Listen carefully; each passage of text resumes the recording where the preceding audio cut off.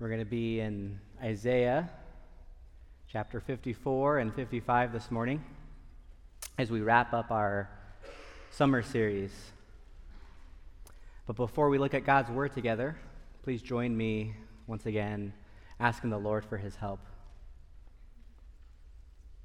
God, you told us that man shall not live by bread alone, but by every word that proceeds from your mouth. We come to you this morning asking you to help us feast on your word, to know the love that you have for your own. Oh Lord, would we have our affections rise for you as we look at your word here this morning. Help us. We are needy. We can do nothing apart from you. Feed us this morning, O Lord. Help our affections for you grow as we get a glimpse of your glory here this morning. Amen. It's another day on the job. He goes into the city to share the good news. But the news wasn't to the likings of the people. Instead of just walking away, the people decided they've had enough.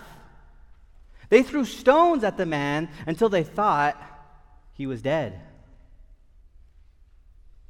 What does this man do after almost dying for sharing some news? He went out there to share the news again. This is Paul in Acts 14. What faith! What courage! How does one endure like this? It's a person who is convicted that nothing will separate them from the love of God. Not tribulation or distress or persecution or famine or sword or danger. It's a person who prayed that we would be able to comprehend what is the length and width and height and depth of God's love, and to know the love that surpasses knowledge. One way we continue to fight the good fight of faith in all seasons, the good, the bad, and the ugly, is to contemplate and to treasure the love of God displayed in Jesus through the Spirit. Isaiah 54 through 55 transports us into the reality of God's love for His people. May we all see and delight in the love of God towards us who believe this morning. It's important to give a little context to our passage again here this morning. Remember that God told Isaiah what the lay of the land would be in Isaiah 40 through 66. Ultimately, they would be defeated by Babylon and live in foreign lands. But they would not live in foreign lands for long. In Isaiah 40 through 48, God promised to free His people from Babylonian exile. Someone would deliver God's people. This deliverer would be Cyrus. What news! Good tidings to all! But God's people had been set free from Babylon. But as the saying goes, you can take the people out of Babylon, but how do you get Babylon out of the people? Although Israel was set free from exile, their default mode was sin. Taste the hope in Isaiah 49 through 55 with me. There we see that God promised to free His people from sin. God would bring forgiveness to His people by providing atonement. Someone would deliver God's people from sin. This deliverer would be the suffering servant. So if Isaiah 40 through 48 spells out the deliverance from Babylon through Cyrus, then Isaiah 49 through 55 speaks to the deliverance from sin through the suffering servant.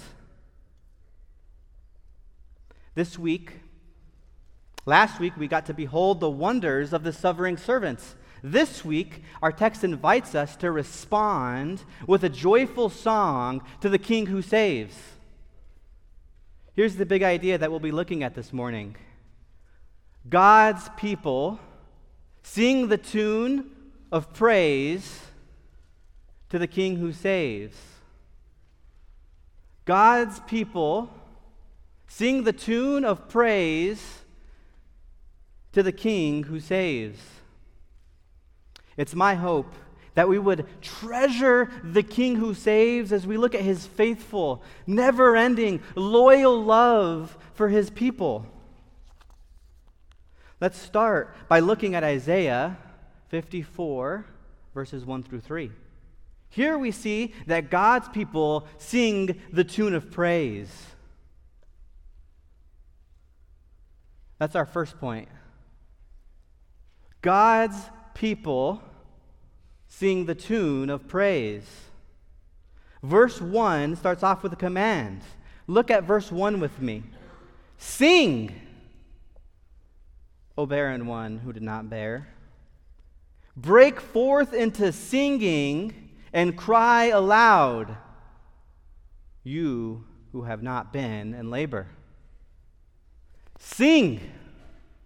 Drop down a line and it says, break forth into singing. There are many different occasions for singing. Here, the idea of singing carries the idea of one shouting for joy. God is calling for joyous singing. Not passionless singing, but singing like you mean it. Not a tune of doom, but a tune of joyful praise. Look closely with me at who's addressed. Verse 1 says, the barren one is to burst forth into song of joyful praise. So here's the image. A barren woman is commanded to sing for joy, for she will have children soon. Likewise, God's fruitless people are commanded to sing for joy as they will spread across the whole earth. They would bless the nations like they were intended to. We don't want to miss what Isaiah said. Look with me at verse 1 one more time. It says, sing, O barren one, for the children of the desolate one will be more than the children of her who is married. A contrast is happening here. On the one hand, you have someone who has no chance of having children. Her husband is gone. On the other hand, you have someone who does have chance of having children. She has a husband. Isaiah is saying that the growth of this family in verses 1 through 3 is like the person who has no chance of having children because her husband is gone. But here's the catch. This woman who has no husband will have more children than the woman who has a husband. Many children, but no husband. Here's what Isaiah is saying. There's going to be a bunch of people created by a supernatural birth. A miracle family. What's all this about? Well, we get what's happening here when we see the connection between our text and Isaiah 53. Isaiah 54 describes the new covenant. The new covenant is based upon the life, death, and resurrection of the servant king in Isaiah 53. There's a bunch of parallels between Isaiah 53 and Isaiah 54, which helps us see this. For instance, the many accounted to be righteous by the servant king in Isaiah 53:11 are the many of the miracle family in Isaiah 54:1. This explains how God intended on creating a people through supernatural birth. The servant king would die for his people, give life where there was none. The servant's death led to life for many. Sing the tune of praise. God is giving new life. It's no small thing. Isaiah 54, 2 through 3 tells us the extent of God's work. Let's read those verses now. Enlarge your tent.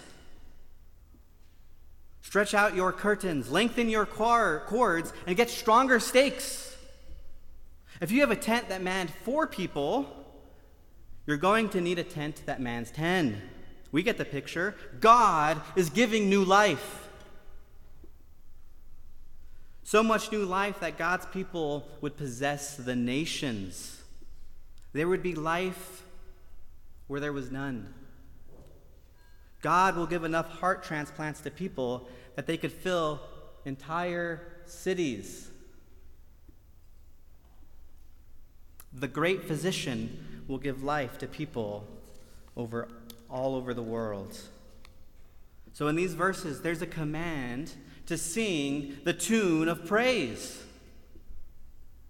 The command is traced back to and stands on top of the work of the suffering servant in Isaiah 53.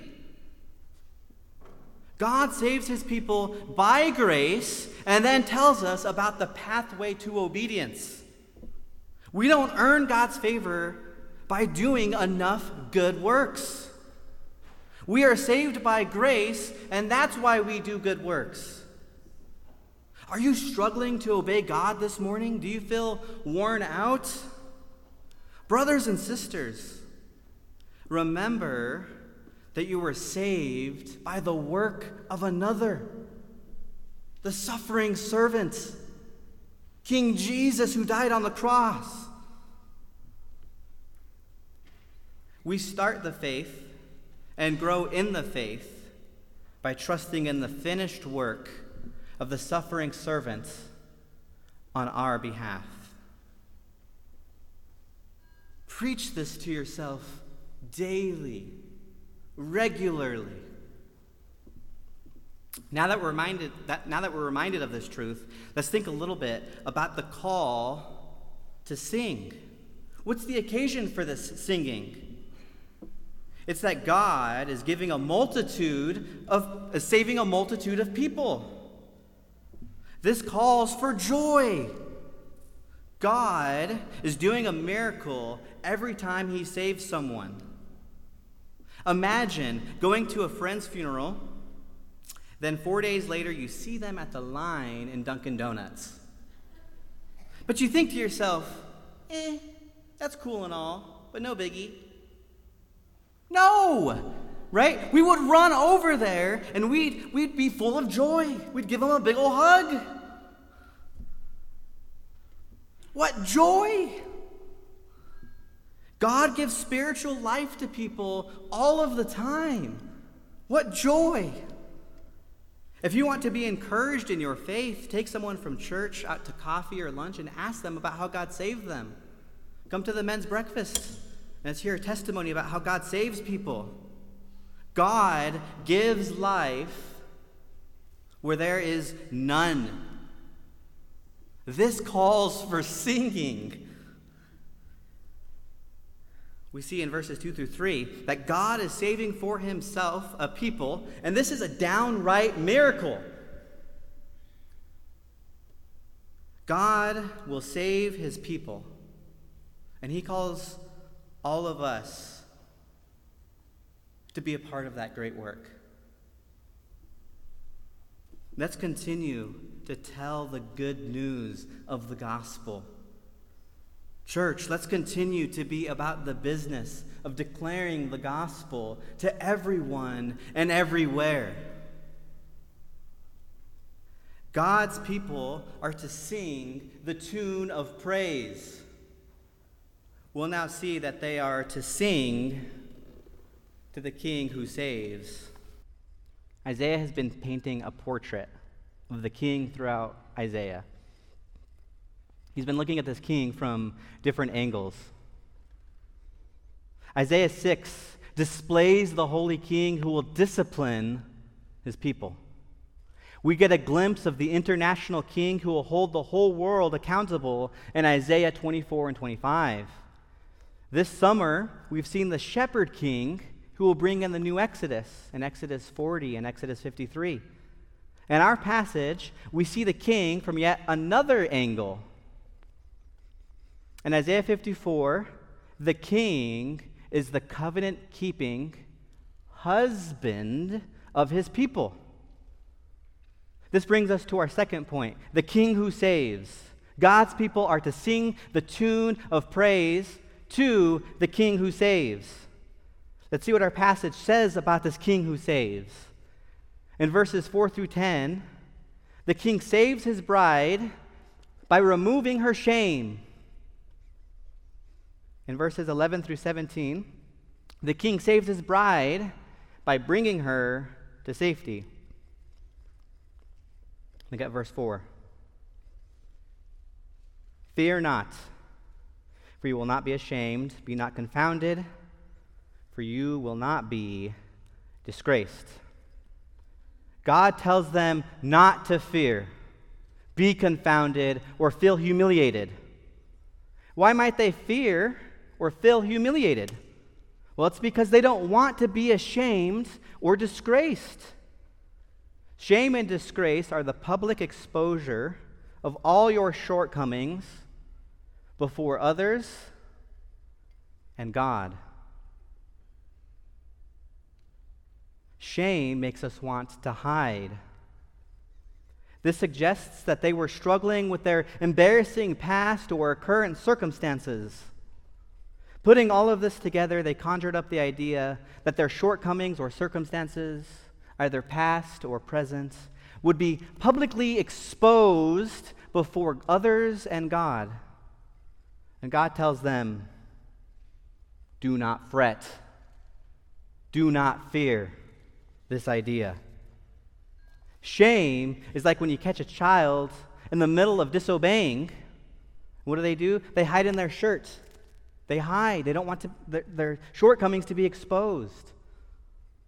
All of our deeds and thoughts and attitudes will be exposed to God one day for judgment. God is the perfect judge who must pour out his wrath on all of our shortcomings and sin. There will be no place to hide. All humanity is guilty for rebelling against God, and we are all full of shame. We should rightly feel shame when we sin against God, but we don't have to stay that way. There's a pathway to freedom from shame. We're given rock-solid foundations for why one doesn't need to fear the idea of shame or disgrace here in our text. First, one doesn't need to fear the idea of shame because, as Isaiah 54, verse 4 says, it says, you will forget the shame of your youth and the reproach of your widowhood. The past is long gone, forgiven and forgotten. You will forget the shame of your past. Yet, it's in verse 5 where we're given this rock-solid foundation for why one doesn't need to fear the idea of shame and disgrace. Look down at verse 5 with me. For your Maker is your husband.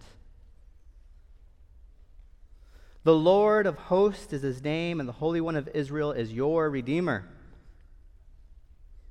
The God of the whole earth he is called. You will forget your past because of who you're wedded to.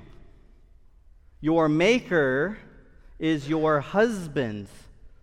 The picture is God is the husband, and his people is the bride. The one who created you, sustains you, who you're accountable to, is your husband.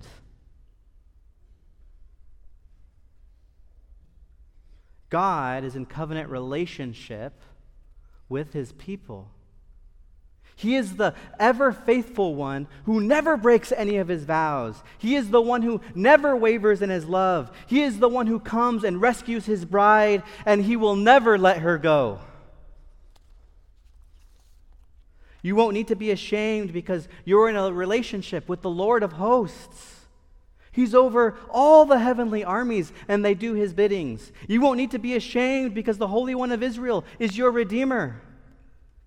The idea here is that God takes all of his people's needs as his own. He does all that is necessary to bring restoration to his people. You won't need to be ashamed because you're known by the God of the whole earth. He owns everything. You won't need to be ashamed because the one you're in relationship with has a holy love for his bride. Isaiah then gives us 3 snapshots of this king's holy love. The first portrait is in verses 6 through 8. Let's read that together.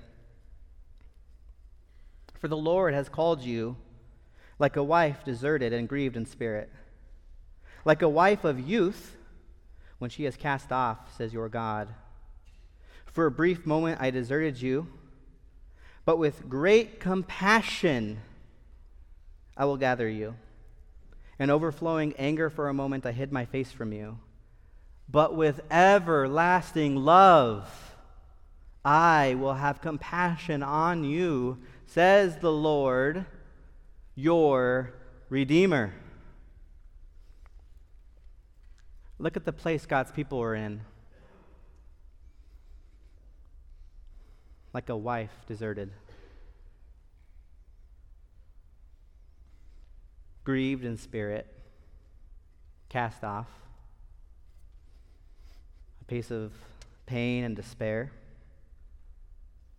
God has called people in these places of pain and sin to himself. There's a second of departure, but an eternity of love. Oh, what it must have felt like to be deserted by God, to experience his overflowing anger, to have him hide his face, exile, shame, guilt, far from God. Oh, but what does the text say? It says he will gather his bride with compassion. God takes pity on his people. He comes back for his own. He shows them mercy. And it's a holy compassion, a compassion that only God can show because he is infinite. God will have compassion on his own people with an eternal, loyal, covenant-keeping, faithful kind of love.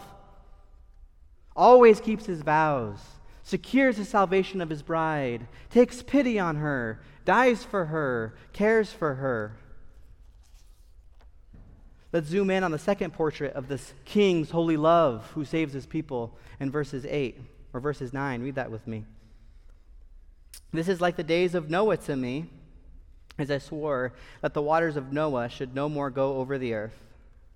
So I have sworn that I will not be angry with you and will not rebuke you.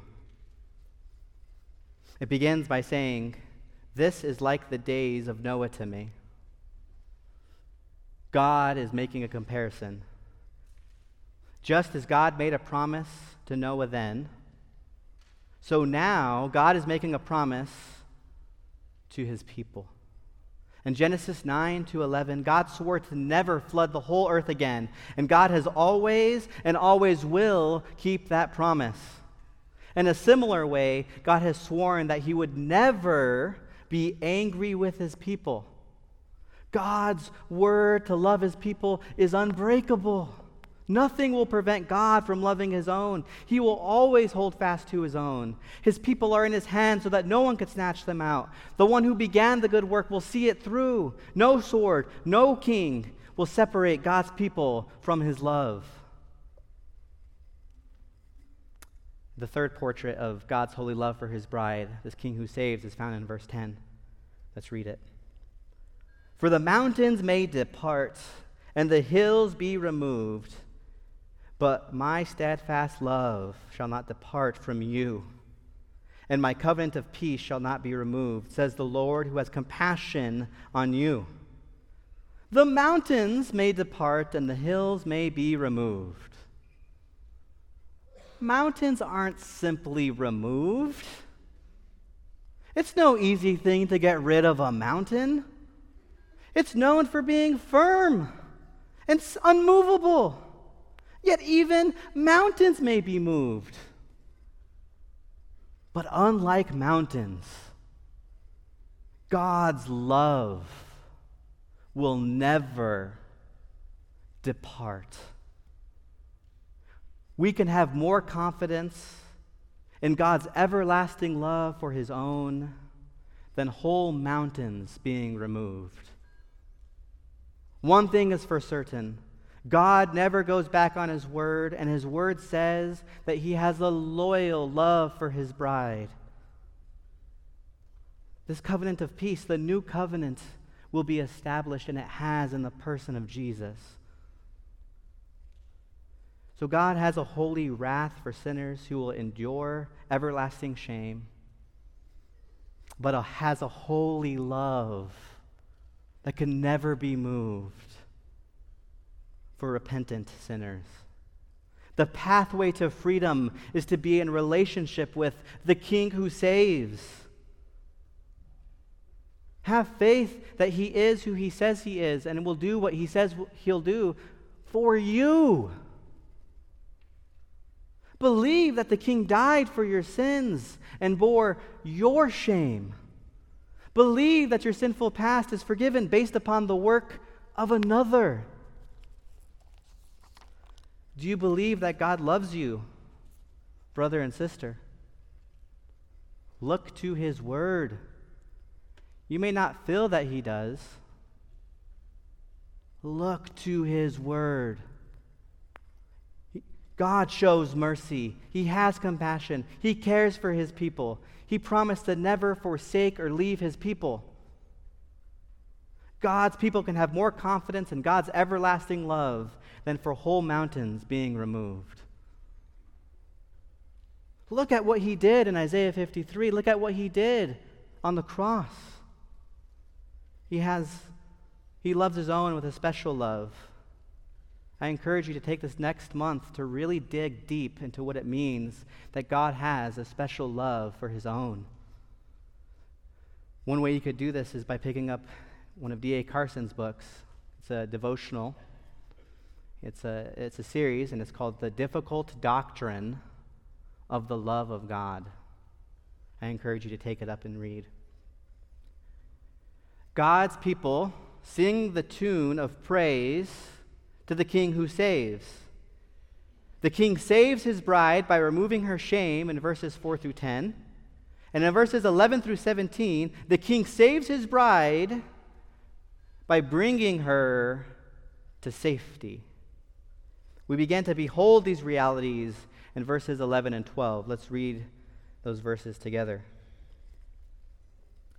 O afflicted one, storm-tossed and not comforted, behold, I will set your stones in antimony and lay your foundations with sapphires. I will make your pinnacles of agates and your gates of carbuncles and all your wall of precious stones. God's people will be moved from the house of sticks to the house of bricks. In the house of sticks, God's people are afflicted, storm-tossed, and find no comfort. But they will be transferred from the house of sticks to the house of bricks. God will bring his people home so that they could live in an established, beautiful city full of precious and unique stones. Now remember, Isaiah 40 through 48 speaks to the deliverance from Babylon through Cyrus, and Isaiah 49 through 55 speaks to the deliverance from sin through the suffering servant. The restoration from Cyrus was a big deal. God's people were delivered from physical bondage and able to rebuild Israel. The restoration from Cyrus was a big deal, but when set against the backdrop of the restoration from the suffering servants, it's much smaller. No comparison. The suffering servant brought restoration from sin. God would restore people from all over the world, and they would take possessions of the nations, as Isaiah 54, 1 through 3 said. This means that the restoration of Jerusalem is much greater as well. one that extends to the whole world. And we'll see that in Isaiah 55. The point is that restoration is one that has sure foundation, provides safety, and comfort for God's people. What hope do we have? Verse 13 describes God's people. All those within the covenant community know the Lord. Listen to verse 13 with me. All your children shall be taught by the Lord, and great shall be the peace of your children. In the Old Covenant, there were people who were part of the covenant community who were saved, and those who weren't. Not so for those under the New Covenant. All those in this covenant will be taught by the Lord. New hearts, new lives, new covenant. New and lasting peace secured by the suffering servant. God's people sing the tune of praise to the King who saves. The final verse in Isaiah 54 describes the safety one finds in God's place. Hear these verses with me, starting in verse 14. In righteousness you shall be established. You shall be far from oppression, for you shall not fear, and from terror, for it shall not come near to you. If anyone stirs up strife, it is not from me. Whoever stirs up strife with you shall fall because of you. Behold, I have created the smith who blows the fire of coals and produces a weapon for its purpose. I have also created the ravager to destroy. No weapon that is fashioned against you shall succeed, and you shall refute every tongue that rises against you in judgment. This is the heritage of the servants of the Lord, and their vindication from me, declares the Lord. The city of the suffering king is founded in righteousness. God brings salvation to his people and rules justly. The city is established in righteousness, and God's people will find no occasion to fear because oppression is far away. God doubles down and highlights that his people will live with him in safety. He's the king who rescues his bride and brings her to safety. God just gave assurance that the city would be far from oppression. In verse 15, it's as if God says, okay, let's just say anyone does stir up strife with you. You don't have need to fear because it wasn't from me. He's not saying that God is not sovereign over what happens. Rather, he's saying that you will no longer need to fear an enemy to come and discipline you because you're righteous. You have the righteousness of another. But if someone were to come, you would prevail. You would find victory. They wouldn't stand a chance. They don't have to fear because God has the whole world in his hands, as verses 16 and 17 argue. God is sovereign over the manufacturer of the weapons, as well as the intent and outcome of the warrior.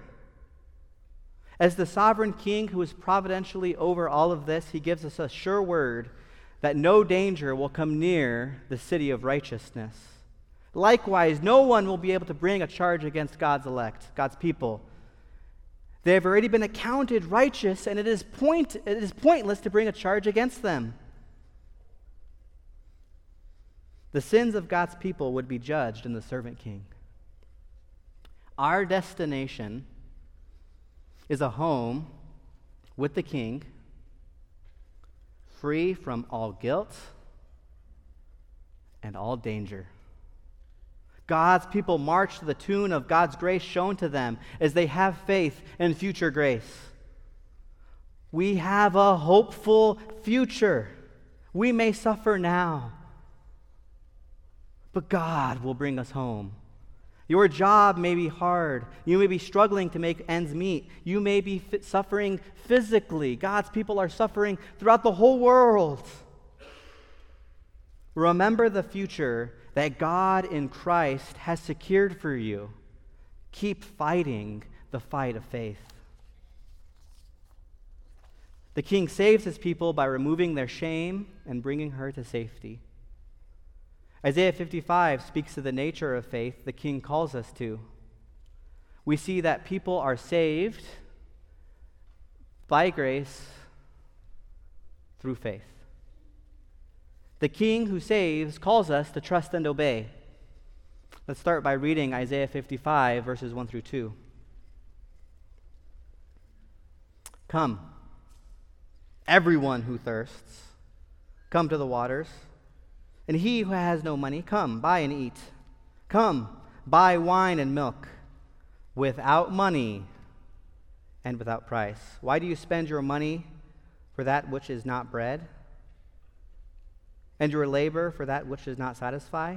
Listen diligently to me, and eat what is good, and delight yourself in rich food. Here we see that the empty hand of faith buys that which has taste. Let's zoom in on the state of those who are called. It's those who have empty hands of faith. Empty hands. They're thirsty. They have no money. They're needy, impoverished. But look at what the text highlights. It tells those with empty hands to come to the place where lasting satisfaction is found. Come to the waters. Come, buy and eat. Come, buy wine and milk. Come, buy all that which has taste. Don't waste your money on things that don't bring lasting joy, on things that don't last. Come, buy that which has taste, on things that bring lasting satisfaction, on things that last. Eat that which is good, and delight yourself in rich food. And in case we miss it, he tells people who have no money to come and buy all of this luxurious food. What's going on here? He's telling us to come and enjoy the gifts purchased by another. There's a price tag on the food, but it's already been paid for. How does one buy that which has taste? They come with empty hands of faith. In context, he calls us to come to him with empty hands of faith. That's what verse 3 tells us. The gift, then, is delighting in the King who saves, the King who died for us, the King who gives us all things. Enjoy the gift purchased by another. Come and worship the King. Pursue a lifetime of joy, delighting in the triune King. He calls us to this feast.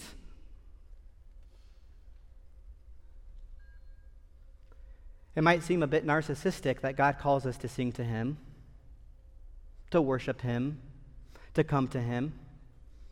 But think this through with me. A diamond's value goes up based upon how rare it is. Well, there's only one God, and he's utterly unique. This means that God is of infinite value. The best gift God can give us is himself. That's exactly what we see here. Singing to God, worshiping God is the best thing for us. It's the thing that brings us ultimate satisfaction and joy. He says, don't waste your time in the pursuit of counterfeit gods. They promise joy, but their end is always bitter. Money, sex, relationships, whatever it may be, when made ultimate, don't provide lasting joy. He says, come to the King who is of infinite value. If you're here and you're not a Christian, I encourage you to put your faith in Jesus. Christianity is not about a bunch of rules to make us unhappy. It's about pursuing the one who gives life and life abundantly, pursuing the one who gives joy, pursuing the one who tells us to come to the feast. He promises us joy in hardships, not to remove the hardships in this life, but joy he gives in all of this. He gives us himself. Talk to someone here today about what it means to follow Christ. Now in Isaiah 55, 3 through 5, we see that the empty hands of faith listens. Let's hear what God's word says as we read it. Incline your ear and come to me. Hear that your soul may live, and I will make with you an everlasting covenant, my steadfast love, sure love for David. Behold, I made him a witness to the peoples, a leader and commander to the peoples. Behold, you shall call a nation that you do not know, and a God that did not know you shall run to you. A people that did not know you shall run to you, because the Lord your God and the Holy One of Israel, for he has glorified you. Verse 3 says, incline your ear. Come to God and listen to his word. And you're to do these things so that you may live. Life is found in him alone. And this is not an empty promise. He gives us the rest of the text demonstrating that this promise is true. The King himself gives us a word that those who trust in him will have life in him. One can have confidence that those who listen in faith have life because this promise is established through God's covenants. Verse 3 says that life is found in the everlasting covenant, which is just another way to refer to the new covenant. Isaiah connects the new covenant with the Davidic covenant here. We learn about the Davidic covenant in passages like 2 Samuel 7 and Psalm 89. And the Davidic covenant promises that there will be a king who will reign eternally, bringing peace and justice with him. Isaiah connects the new covenant with the Davidic covenant here because with the establishment of the new covenant comes the fulfillment of the Davidic covenant. In other words, the new covenant will bring about the promises of the Davidic covenant. Peace and justice will come through the Davidic servant king who dies for his people. And why is all of this important? Because you can have confidence that those who listen and trust the servant king will have life because that promise is rooted and established and secured through God's covenants. You can also have confidence that those who listen in faith have life because it's established through the King of the world. That's what verse 4 tells us. The servant king is the king of the peoples, both Jew and Gentile. He's the king of the world. He will, as Isaiah 2 tells us, teach the nations the word of God. The king of Israel, the king of the world, assures us that all those who follow him will have life. Have confidence that those who come to him in faith find life. You can have confidence that those who listen in faith have life because the servant king is full of glory and will attract the nations. That's what verse 5 tells us. The servant king will call the nations who will then come to him in faith. And why? Why do they come? It's because the servant king has been glorified. The infinite perfections of God put on display for all to see attracts those who have faith and they come to him. God will save his people throughout the whole world as they see his glory, are attracted to it by the eye of faith. So we see that the empty hand of faith buys that which has taste and listens to the voice of her king. We see in Isaiah 55, verses 6 and 7, that the hand of faith seeks the Lord while forsaking his old ways. Let's zoom in on those verses now. Seek the Lord while he may be found. Call upon him while he is near. Let the wicked forsake his way, and the unrighteous man his thoughts. Let him return to the Lord, that he may have compassion on him, and to our God, for he will abundantly pardon. We are told to seek the Lord, to pursue him diligently in faith, to run to him. And as we run to him, we run from sin. Run from all your wicked deeds, all of those wicked thoughts too. As we run to him, we run from sin. Look, the text highlights this. The time to do this is today, right now. Don't wait. This is a matter of life and death. This life is all we got. We don't know when we'll be taken from the Lord, and we don't know when he's coming back. We aren't guaranteed tomorrow. Run to Jesus today. Don't wait. Seek him while he is found. Run to him while he is near. This implies that there will be a time where he isn't found or near.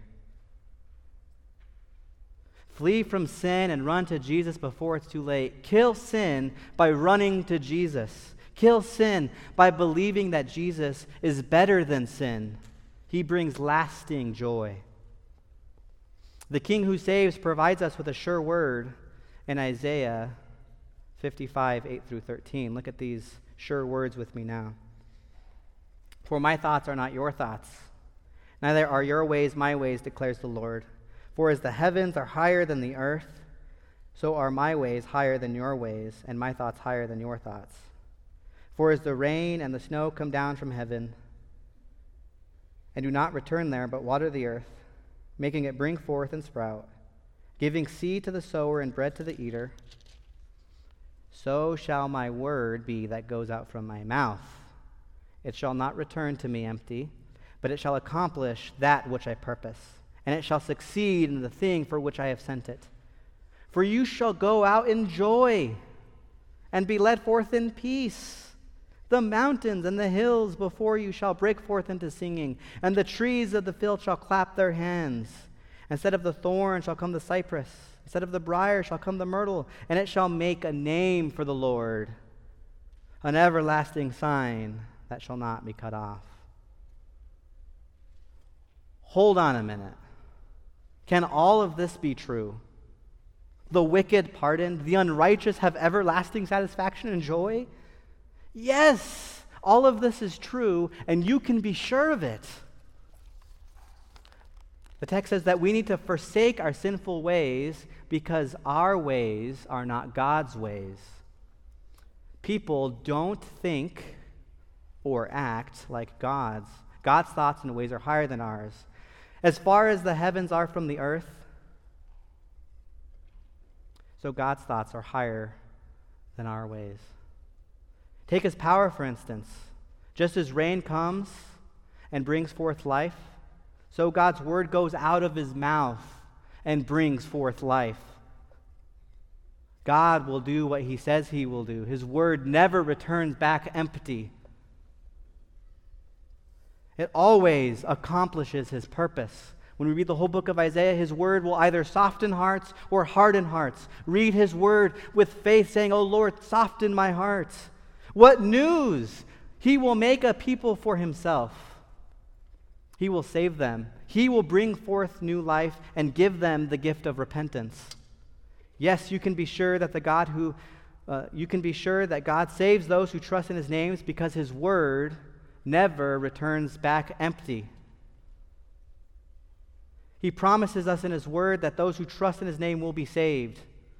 God creates a people for himself by making promises, and he shows those promises to be true, so that when believed, people are saved and transformed. God creates a people for himself in his place through his word. And we end with a beautiful depiction of the new life God brings. God's people will sing the tune of praise. He will restore the earth, reverse the curse. And we know that in the person of Jesus, these things have happened already. And we look forward to when he comes back and brings it to completion. What a hopeful future all those in Christ have. So we've seen that God's people sing the tune of praise to the King who saves. The King saves by removing his people's shame and bringing her to safety. The King who saves calls us to trust and obey with empty hands of faith, seeking to delight in his name, now and always. Treasure the King who saves as you look to his faithful, never-ending, loyal love for his people. Let's pray.